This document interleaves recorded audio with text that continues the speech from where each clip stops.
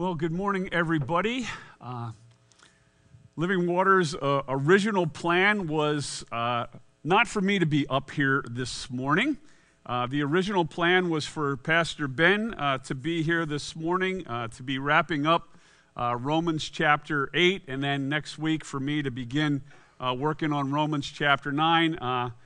However, we make our plans, God directs our path, and so God's plan was that Pastor Ben would be sick, and so he called me yesterday morning, and the dude is so incredibly conscientious. I mean, he is like, I could tell he sounds horrible on the phone.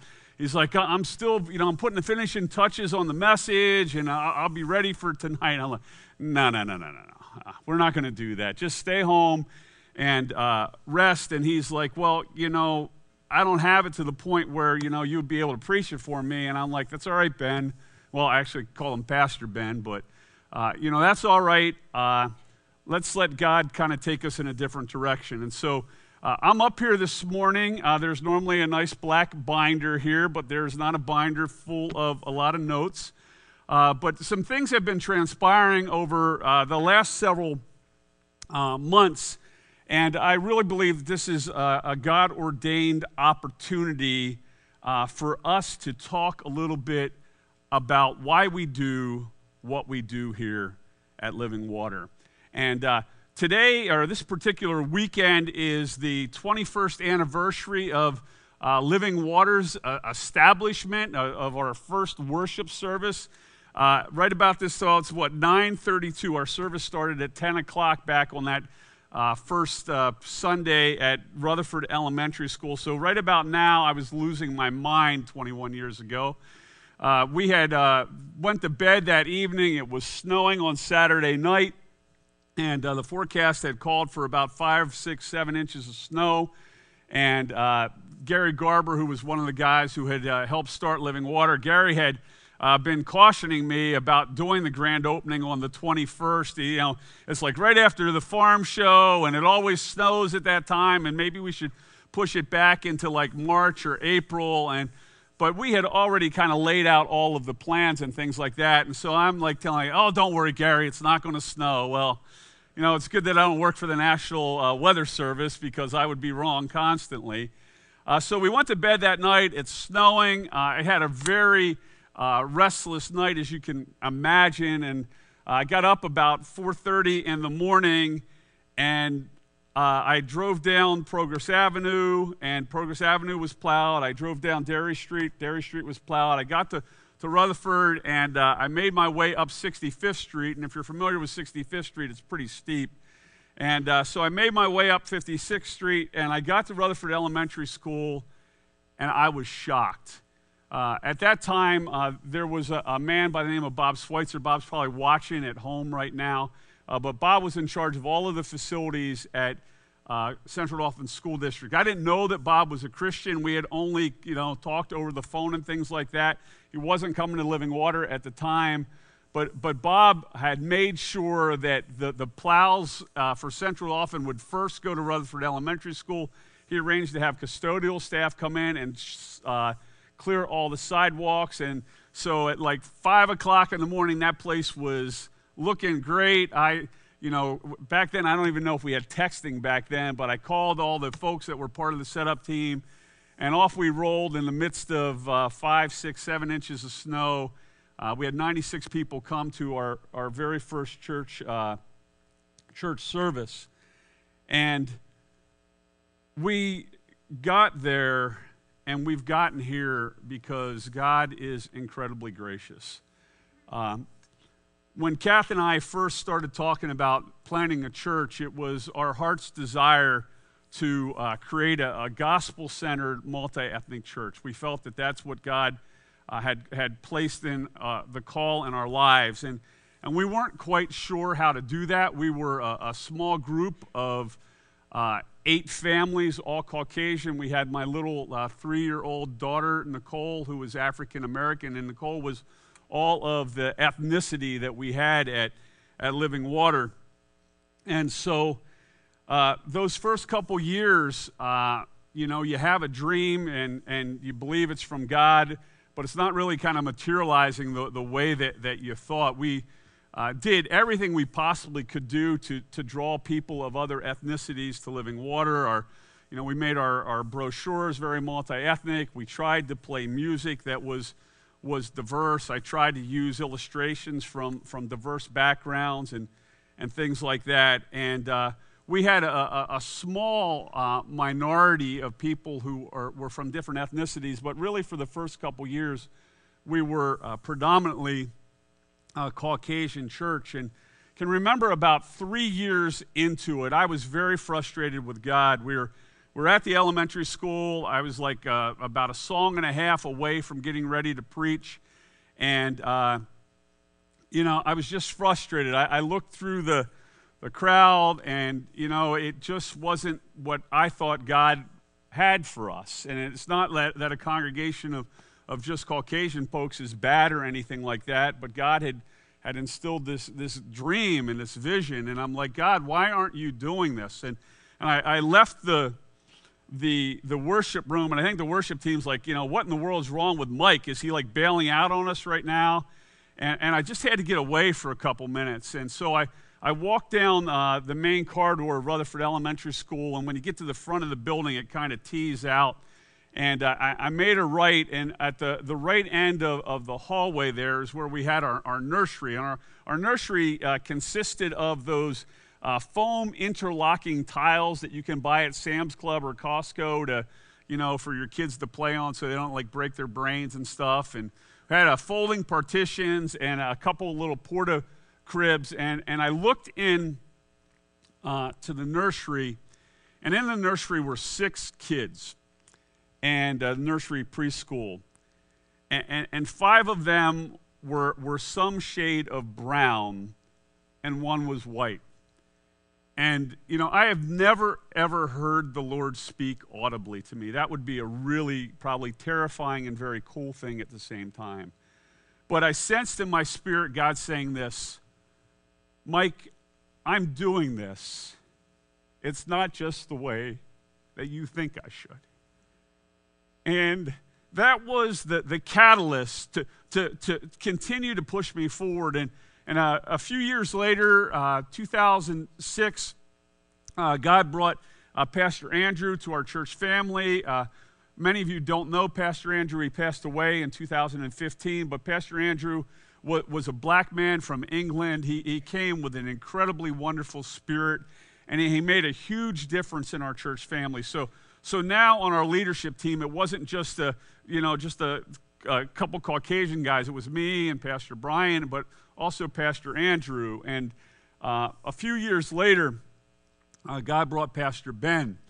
And Ben has been an amazing, amazing addition to our church family. And in the process of having those 2 individuals, they gave us a level of credibility with the non-Caucasian crowd of people. And God has done an amazing, amazing work. But I think that it's really easy to forget how this happened.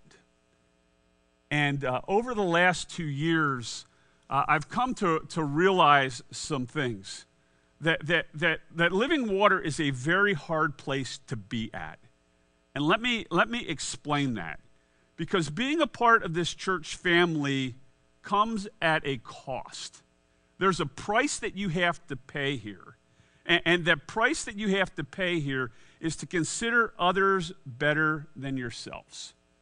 And what happens is our natural inclination is to consider ourselves better than other people.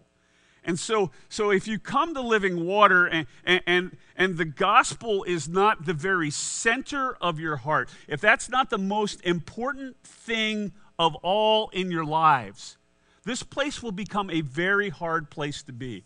And what I have discovered over these last 2 years is that basically Living Water gets broken up into 3 particular sections. The one section is you got maybe about 10% of the people that come to Living Water who are they are on the left politically, they are on the left theologically, and then you've got this other group on the other side, another 10% who are on the right politically, who are on the right theologically. And what happens is in those two particular camps or those two particular tribes, the gospel, as much as they love the gospel, there are other things that they happen to love more. Either their political persuasion or their economic views or maybe some secondary theological issue. And so being part of this church family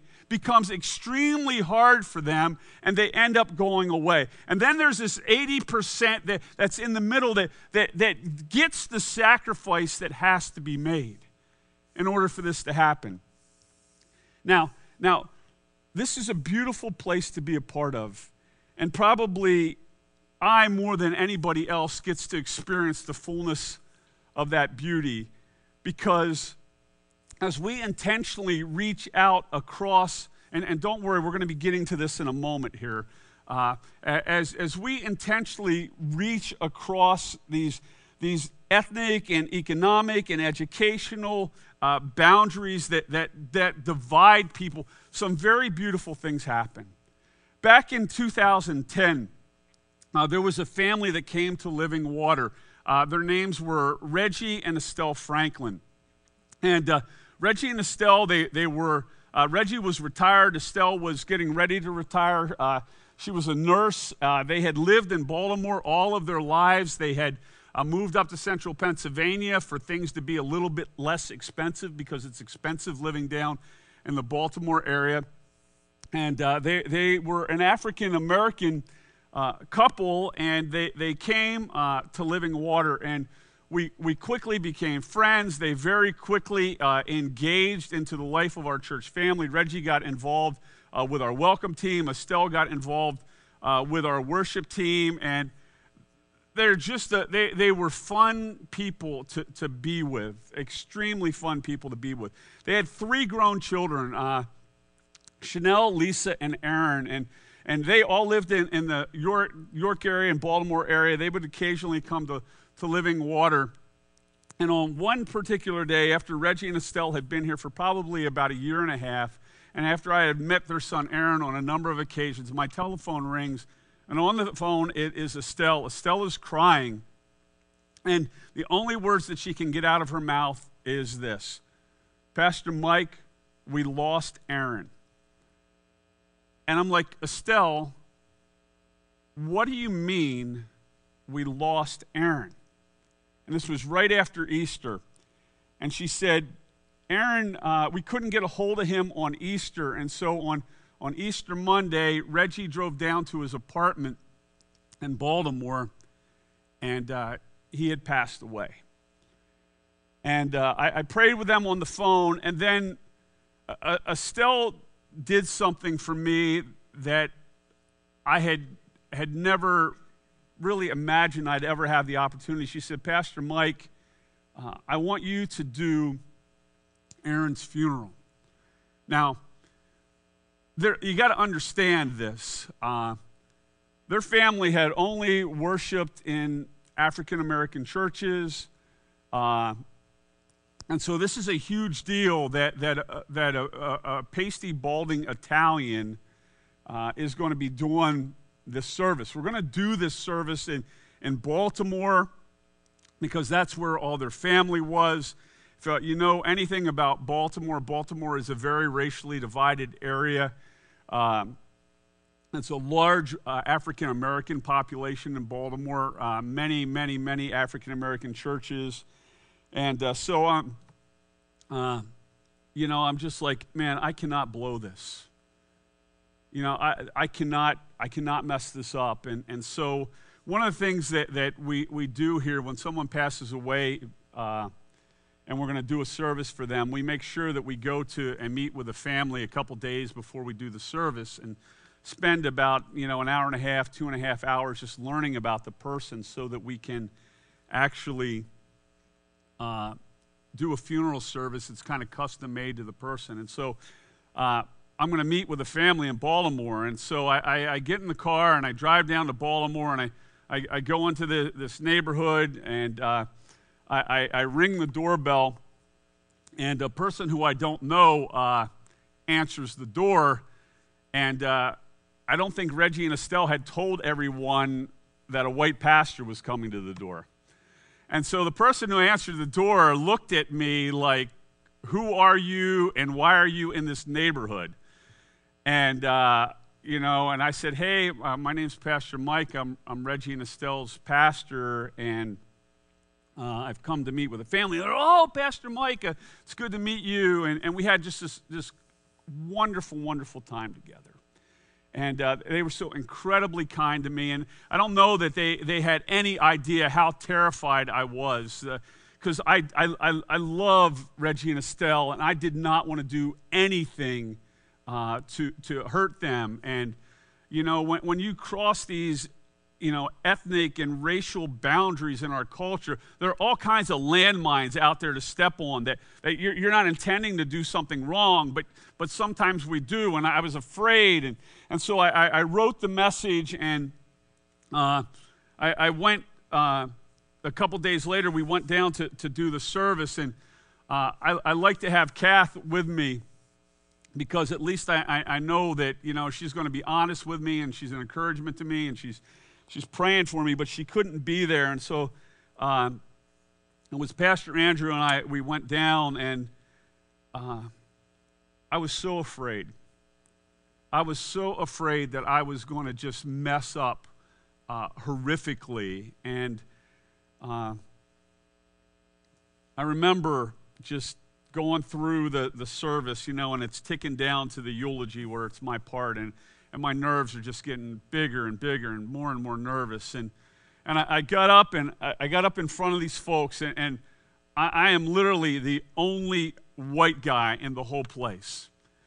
And I'm looking over this crowd of amazing people, and I felt God's Spirit just come down upon me in a way that I'd never, ever felt before. And there was this, when the Bible talks of the peace that passes all understanding that will guard your heart and mind in Christ Jesus, I felt this incredible peace. And I shared with them, and they were so kind, and they blessed. I was far more blessed by being there than I could have been a blessing. And it was just a picture of what happens when God tears down all of the walls between people. And when we're willing to take a risk, and when others are willing to be gracious to you. And on the 29th of this December, Reggie died. And I have some regrets about that. Reggie was a dear friend. I talked about taking him flying on a number of occasions, and you always think you're going to have a tomorrow. And we didn't have a tomorrow, and Reggie never got that plane ride that I had promised him. But I went through the same drill again that I did the last time.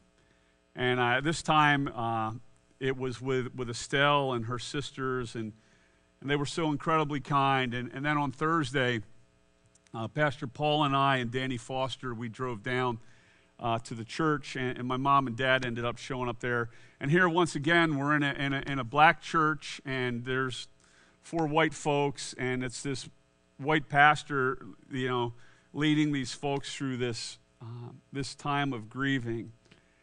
And God, again, he reminded me that he is at work doing amazing things. And it's never easy, but it's always beautiful. And so I want to have us spend some time today looking at John chapter 4. It's where Living Water gets its name. And I pray that it will be an encouragement to everyone about how intentional God is about reaching out to us, and how we, in turn, need to be intentional about reaching out to others. I'm not going to have you stand, because we're going to kind of work our way through the passage. It's up here on the screen. I want to be reading it off the screen, not out of my Bible, just because it's a little bit easier to do that. So this is early in the beginning of Jesus' ministry. And this speaks greatly to how we are to interact with one another as we see how Jesus interacts with this Samaritan woman. And this is how it starts off. It says, "Now when Jesus learned that the Pharisees had heard that Jesus was making and baptizing more disciples than John, although Jesus himself did not baptize, but only his disciples, he left Judea and departed again for Galilee." And so he had been down in the southern part of Palestine, in what would have been the southern kingdom, and he was in the city of Jerusalem, and he was baptizing people along the Jordan River, and Judea is the region around Jerusalem, and so he departed again for Galilee, which is north, I don't know, maybe 70 miles or so. Kathy, is my little panel thing there somewhere? Thank you. And so he goes north to Galilee, and it says this, and this word "had" is the operative word. You're going to see this in just a moment. It said, and he had to pass through Samaria, and we'll explain this in just a moment. So he came to the town of Samaria called Sychar, near the field that Jacob had given to his son Joseph. Jacob's well was there. So Jesus, wearied as he was from his journey, was sitting beside the well. It was about the 6th hour. The 6th hour was noon. So I have a little map here, and I know some of you have seen me take you through some of this before. So if you have, I apologize, but hopefully we will learn something new. And many of you, this will be the first for you. So Jesus was here in Jerusalem. That's where he was hanging out, where he was baptizing people, probably right in about there where the Jordan River feeds into the Dead Sea. And in Jerusalem, there is Mount Zion. It's the holy place. It's where the temple has been built for the Jews. And Jesus is now going to leave this area here because the Pharisees are, they're starting to be threatening, and he's going to go up north, up to Galilee, where he does the vast majority of his ministry. And if you remember what the text said that he had to go through Samaria. So when you look at, here's the region of Samaria, here is the town of Sychar. We're going to learn about this in a second. Here is Mount Gerizim, where there is an opposing temple to the temple that's in Mount Zion. The Samaritans have their own little temple that they built on Mount Gerizim. And so what you would think is that it says he had to go through Samaria, which would be right through here. But here's the rub. You see, the Samaritans were a people group that the Jews hated. And there's some, I don't know whether you want to say good reasons for it or not, but there's some reasons why that was the case. Back around 1000 BC is when the kingdom of Israel broke into a northern kingdom and a southern kingdom at the death of Solomon. And so in the southern kingdom, down here near Jerusalem, you had 2 of the 12 tribes of Israel. And we've talked about this before. In the northern kingdom, you had 10 of the tribes of Israel. They didn't like one another. They had, and we've talked about this, they've had issues and problems and things like that. Well, because they're divided, they're now easy pickings for other countries. And so in 722 BC, the Assyrians, who would have been out here in what's modern-day Iraq, made their way into the northern kingdom, and they take over the northern kingdom. And they take all of the intelligent, desirable Jewish people back to Assyria, back to Babylon, and they leave all of the undesirable Jews here in this region. Now, the other thing that they do is they take people from Assyria and they move them into this region here. So Assyrians are out here, they come here, and they begin to intermarry with the Jews. Now, this is a huge problem, not because it's a racial issue, but because it's a spiritual issue. God did not want the Israelites to marry outside of their own faith system, but these people who got left behind, they marry outside of their own faith system. And so this mixture of Jew and Assyrian become the people of Samaria. And so they're hanging out here, they're doing their thing, they're reproducing, creating their own little culture that's going on here, but they're not loved by the Jews by any stretch of the imagination. Well, a little while later, the Babylonian kingdom overthrows the Assyrian kingdom, and now the Babylonians are in charge. The Babylonians now have this whole area, but they now come down and they take the city of Jerusalem and the land of Judea, and they destroy the temple. And so now the Jews have no temple at all. They're left behind in Jerusalem. They've taken a lot of other Jews back to what is Babylon, which basically Assyria and Babylon are all kind of intermixed there geographically. But eventually, over time, God is kind, and he works in the heart of the king of Babylon and allows the Jews to come back and rebuild the temple in Jerusalem. And the folks who are the Samaritans are really excited that the temple is going to get rebuilt.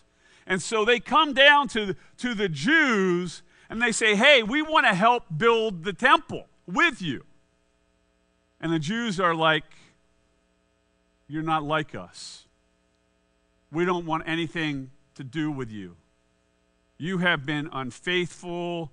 You are, and this is a derogatory term, but you are half-breeds, and we want nothing to do with you. So the Samaritans said this, okay, if you want nothing to do with us, then we're going to go back up here, and we're going to build our own temple on Mount Gerizim, and we are going to worship there on Mount Gerizim. Now, some other stuff that happens in the backstory is the Samaritans, years before that, God is angry with them because they adopted all these pagan rituals and things like that. So God sends lions in, destroys a lot of the Samaritans, and then the Samaritans freak out, and they go back to I'm going back in time. They go back to the Assyrian king and say, hey, we need a Jewish priest to help us make the God of the Jews happy. We need to learn their ways. And so they send a Jewish priest to these guys, and the Jewish priest teaches them the 5 books of the Old Testament, which is called the Pentateuch. So here are the Samaritans. They worship pagan gods, but they also worship the God of the Jews. Their Bible is the first 5 books of the Old Testament, and they've got their own temple. And they are hated by the Jews. You've got this ethnic split. So that's where we're working with. So we go to the next couple verses. This is what happens. Oh, I'm sorry. You got to go back one more time. I'm sorry. I missed the had part. How can I do that? The map, please. So what happened was because the Jews hated the Samaritans so much, whenever a Jew had to make it their way from Judea up to where all these other Jews were, up around Galilee, rather than going through Samaria, which is filled with all of these undesirable people, faithful Jews would cross the Jordan River, go up the east side of the Jordan River, and then when they get up to Galilee, go west. And as I've told people before, this was kind of like you're a person who lives in Harrisburg, you need to get to Lancaster, and you don't want to be near all the crummy people who live in Middletown. And so rather than taking 283 down to Lancaster, you go across 83 here, run down 83 south to York, and go across at the bridges at York to get to Lancaster. That's basically what happens here. But the Bible tells us that Jesus had to go through here. Well, he didn't have to go through there for an ethnic reason. He had to go through there because he is being driven by a divine mandate. He has a divine appointment. And now these verses tell us why. It says, a woman from Samaria. So as soon as you read this, if you're a Jew, this is bad news already. She's a Samaritan and she's a woman, and she's coming to hang out with Jesus. This is not good if you are a first century Jew reading this. Came to draw water. And Jesus says to her, give me a drink. And then John, who's the gospel writer, he puts a little parenthetical statement in there. It says, for his disciples had gone away into the city to buy food. So now we know that Jesus is by himself at a well in the middle of the day with a woman. This is like, if we had the tabloids anymore, this would be National Enquirer stuff going on. And the Samaritan woman says to him, she is now reacting out of her understanding of this racial dynamic that's going on. She says, how is it that you, a Jew, how does she know that he's a Jew? She's looking right at him. She can tell the difference. How is it that you, a Jew, ask for a drink from me, not from a Samaritan, but from a woman of Samaria? And then John comes and gives us another little thought. He says, for the Jews have no dealings with the Samaritans. For the whites have no dealings with the blacks. For the Asians have no dealings with the Latinos. For the rich have no dealings with the poor. For the Democrats have no dealings with the Republicans. This is where we're at.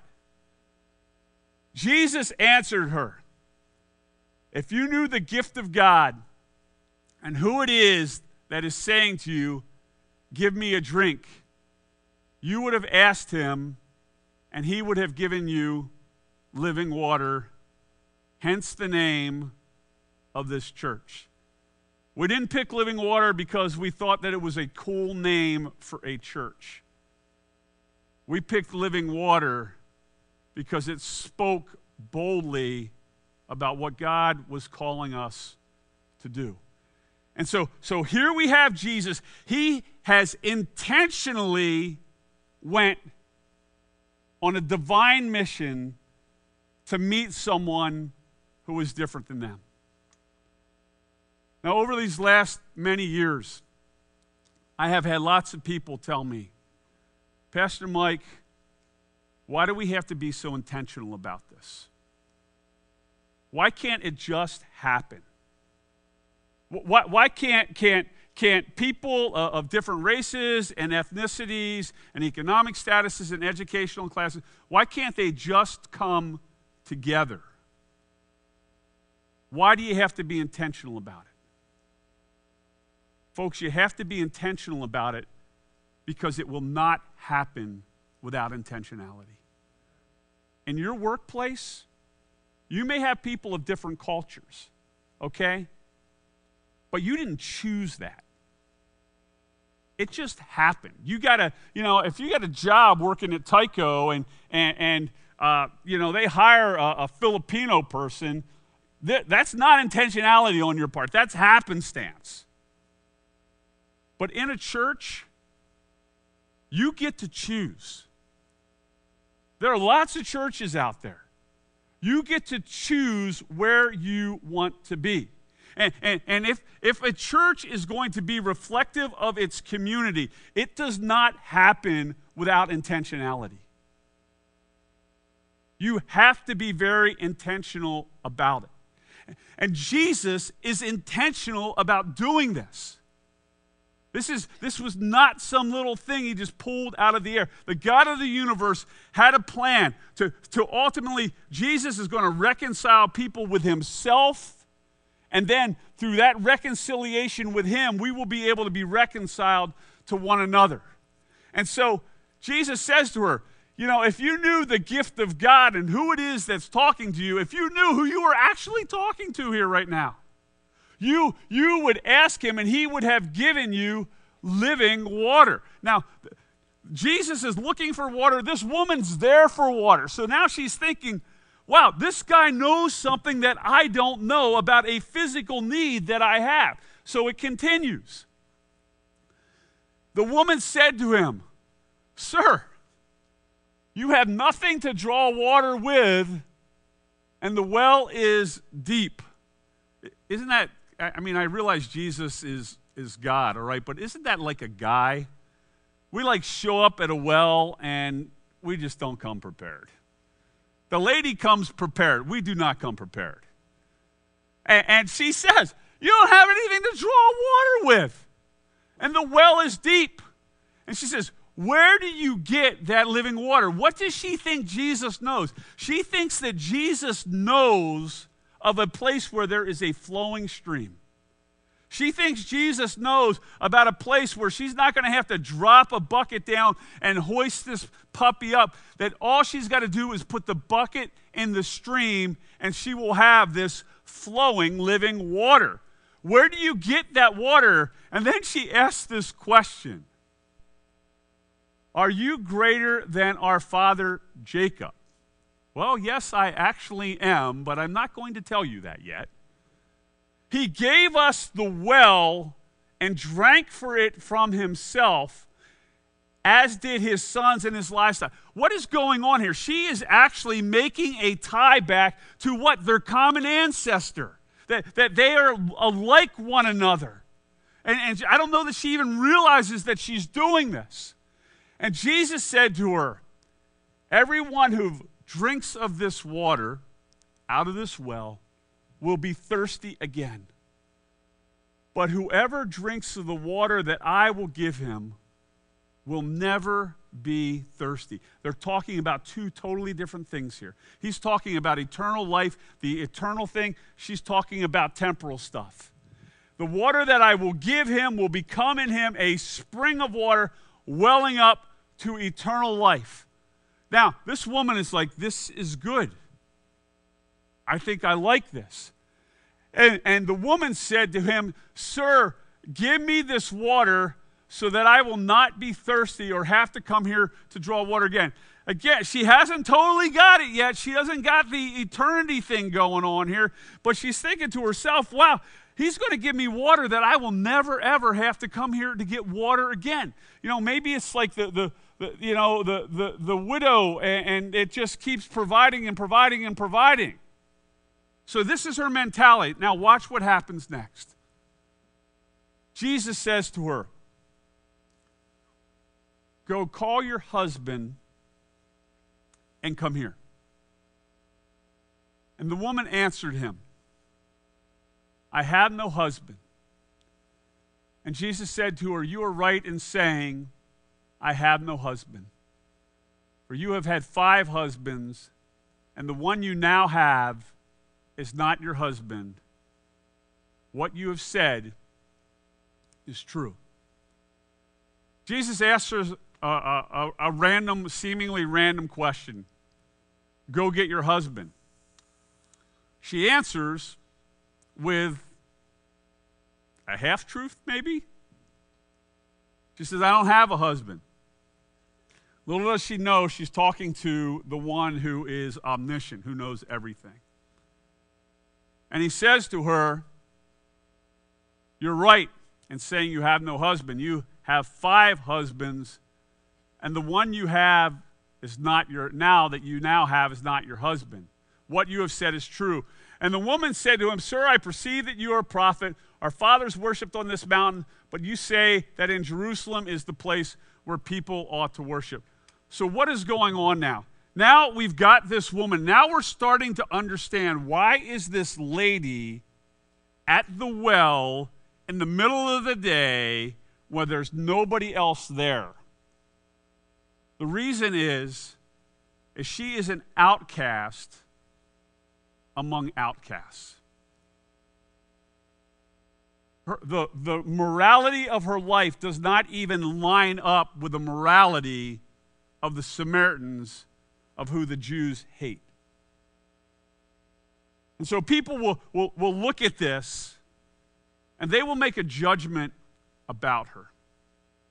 They will look at her and say, what kind of tramp is this woman? She's gone through 5 husbands, and she's got another one who's not her husband. That's one way to look at her, that she's a tramp. There's another way to look at her. The other way to look at her is she is a broken person who has been used and abused and destroyed. that she has gotten herself into all of these bad relationships. You see, many times we take the judgmental side of things and look down at people. But I don't know if that's really what she was like. But this is what I do know. As much as she's an outcast, as much as she's got morality problems, so too are you and I. We're outcasts. Our sin is just different. And we desperately need the God of the universe to come looking for us. And so this is what's happening. Jesus is on a divine mission to bring salvation to this woman, a woman who is not like him in any way, but a woman who has incredible deep value. Now, this gets kind of humorous here because Jesus has just exposed a part of her life that she does not want to have exposed. And so what does she do? She does the exact same thing that you and I do when we get put on the spot. She changes the subject. Let's not talk about me anymore. I think we should talk. Let's move to theology a little bit. She says what? Our fathers worshipped on this mountain, but you say that in Jerusalem is the place where people ought to worship. Now, what's amazing is they're at Sychar. Sychar is right where Mount Gerizim is. They're looking at the stinking hill where the temple was. And she's like, right there. That's where we worship, but you worship down there. You know, I go to Living Water, you go to Dayspring or whatever. That's what's going on here. Now, notice what happens. Next set of verses, please. Jesus said to her, "Woman, believe me, the hour is coming when neither on this mountain nor in Jerusalem will you worship the Father." Jesus is about where you worship. What your worship looks like is not the pressing issue right now. It's what your heart is like. It is, are you right with the God of the universe? He says, you worship what you don't know. But the hour is coming, and we worship what we know, for salvation is from the Jews. He's not pulling any punches. He's being straightforward. He's not trying to please her in any way. And here we are. What do we say? We say salvation only comes from one. Where? What place? Jesus. That's it. We're following in the footsteps of our Master. But the hour is coming, is now here, when true worshipers, which means that there are false worshipers out there, will worship the Father in spirit and truth, for the Father is seeking such people to worship him. God is spirit, and those who worship him must worship in spirit and truth. Now the woman, she's starting to understand. This has nothing to do with physical water. This has something to do with my relationship with the God of the universe. And the woman says to him, I know the Messiah is coming, he who is called the Christ, and when he comes, he will tell us all things. And what does Jesus do? You remember he tells lots of times, he tells the people that figure out who he is, don't tell anybody else. To this woman, this woman who has either been abused, is morally bankrupt, is from a different racial identity, a different faith system, who's a pagan worshiper, basically, he reveals himself. That is how God works. God goes to the unlikely, to the marginalized, to the ones who are not popular, to draw them to himself. He intentionally goes there. And it continues. He says, I who speak am he. You go to the next slide, Brenda, please. Just then, after the big reveal, our 12 bumbling disciples show up. And they marveled that he was talking with a woman. They're shocked. Here, they know he's the Messiah. Well, they're trying to figure it out. He's told them, but they're trying to figure it out. And he says, but no one said, what do you seek? Or why are you talking with her? So the woman left her water jar and went away into town and said to the people, come see a man who told me all that I ever did. Can this be the Christ? They went out of the town and were coming to him. What happens here? The woman is so blown away that she has encountered the God of the universe. The very thing that she came for, water, is the last thing on her mind. She leaves the stinking water jar behind. And she goes into town. And she says, come see a man who told me all that I ever did. Can this be the Christ? What is happening here? Right, Ella, you are so right. She finally gets the picture. But there is something else that's happening here. You got to remember, she's ostracized. She's looked down upon. Nobody wants anything to do with her. And she goes into town, and her life has been so incredibly, radically changed that she puts all of that fear of rejection behind her. And she shares that she has found Jesus. And when our hearts are truly changed by Christ, we can't help but do the same thing.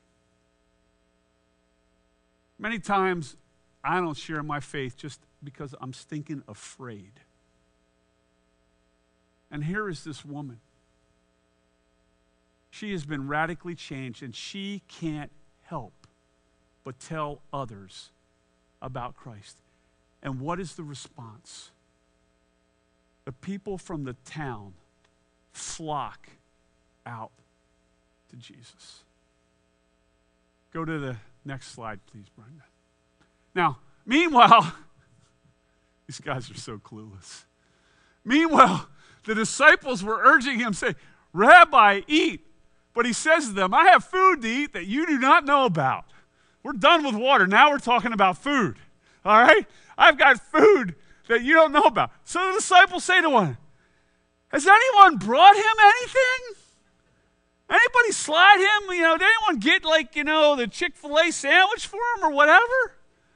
And Jesus says to him, my food, how I'm nourished, where I get my strength from, is to do the will of him who sent me and to accomplish his work. And then he says this, do you not say, there are yet 4 months, then comes the harvest? They're thinking, in 4 months, the harvest is going to come. This is what's the timing going on here. And he says, look, I tell you, lift up your eyes and see that the fields are white for harvest. When they lift up their eyes, what are they seeing? Everybody in town coming to Jesus. Why? Because an outcast woman, someone who was marginalized, someone who was thought other, but someone who was thought less than, is intentionally encountered by Jesus, and her life is transformed, and she can't help but tell others. Go to the next slide, please. Already, the one who reaps is receiving wages and gathering fruit for eternal life, so that the sower and the reaper may rejoice together. For here is the saying that holds true, one sows and another reaps. I sent you to reap for that which you did not labor. Others have labored, and you have entered into their labor. What's this a picture of? The picture is, you know what, every time you share, doesn't mean they're going to respond. And it may take hundreds of times of people sharing the gospel with someone else before they come to faith in Christ. I know that happened in my life. I rejected Jesus time and time and time again until one day it finally clicked. We got one more slide, Brenda, is that correct? I think there is. Many Samaritans from that town believed in him because of the woman's testimony. He told me all that I ever did. So when the Samaritans came to him, they asked him to stay with them. And he stayed there 2 days. And many more believed, not because of her word, but because of his word. And they said to the woman, "It is no longer because of what you have said that we believe, for we have heard for ourselves, and we know that this is indeed the Savior of the world." This passage, John 4, is a picture of what God does when Christians intentionally engage other people. Other people who are different than them. When they take a risk, where they do things where they are going to be radically afraid that they are going to be rejected, what they will find and what we will discover is that God is at work already, drawing people to themselves. This is why we do what we do. This is why we are intentional. And we could go to Jesus' high priestly prayer. As a matter of fact, we'll go there just for a second, and then we'll wrap up because my countdown clock is telling me to wrap up. But go ahead, just open your Bible for a second to John chapter 17. John chapter 17 is the longest recorded prayer that we have of Jesus. This is a prayer that Jesus is praying just right before he gets arrested out of the Garden of Gethsemane. And in this prayer, he first prays for himself, he then prays for his disciples, and then ultimately he prays for you and me. And this is what he says in verse 20. I do not ask for these, I don't have this on the screen, I'm sorry. I do not ask for these only, but for those who will believe in me through their word. So Jesus talking about us 2,000 years ago. He's talking about us. And what does he ask for the Father? He says that they may be one, just as you, Father, are in me and I in you, that they may be in us, so that the world may believe that you sent me. That when we are one, when we come together as people from different ethnicities and economic statuses and educational backgrounds and abilities, when we come together, it shows the oneness of the Trinity.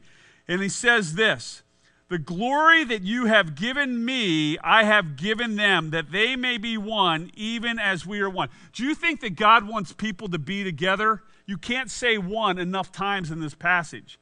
I in them and you in me, so that they may become perfectly one. And here's the kicker, folks. So that the world may know that you sent me and loved them even as you loved me. What happens when the people of God actually come together?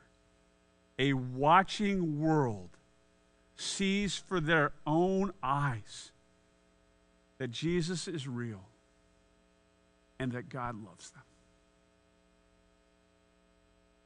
Unity in the midst of diversity in the body of Christ is the most powerful evangelism tool there is on the face of the planet. When this mess comes together, it shows the world that God can do something that no government program can pull off, that no educational thing can fix, that no sports team is going to solve. That we can come together and figure out how to work in the midst of our differences in unity. And when we do that, with the gospel as our undergirding foundation, when we do that, the world takes notice that Jesus is true and that the God of the universe has a love for them that they desperately need. Let me pray. Lord God, thank you for this time. I thank you for these folks and their kindness to listening, Heavenly Father, to this. And I pray, Heavenly Father, that we will leave this place, Lord, with a renewed passion, Heavenly Father, to reach others for the cause of the gospel. Lord, that we would put aside preconceived thoughts about others, that, Lord, that we would be quick to ask forgiveness for the things that we have done wrong, that we would be quick to offer grace and kindness, Heavenly Father, for those who've sinned against us. Lord, thank you for these last 21 years. Thank you for the great joy that is brought into my life and in Cass' life and the lives of those who helped start Living Water and the lives of all those who have been a part of it over all these years. And now, Lord, we thank you for this offering that we are about to receive. We pray, Heavenly Father, that it would be used for one purpose and one purpose alone, that your gospel would be declared here in central Pennsylvania and throughout the United States and throughout the world. Help our leadership team to be faithful stewards of these resources that have been entrusted. And it's through your Son's name we pray. Amen.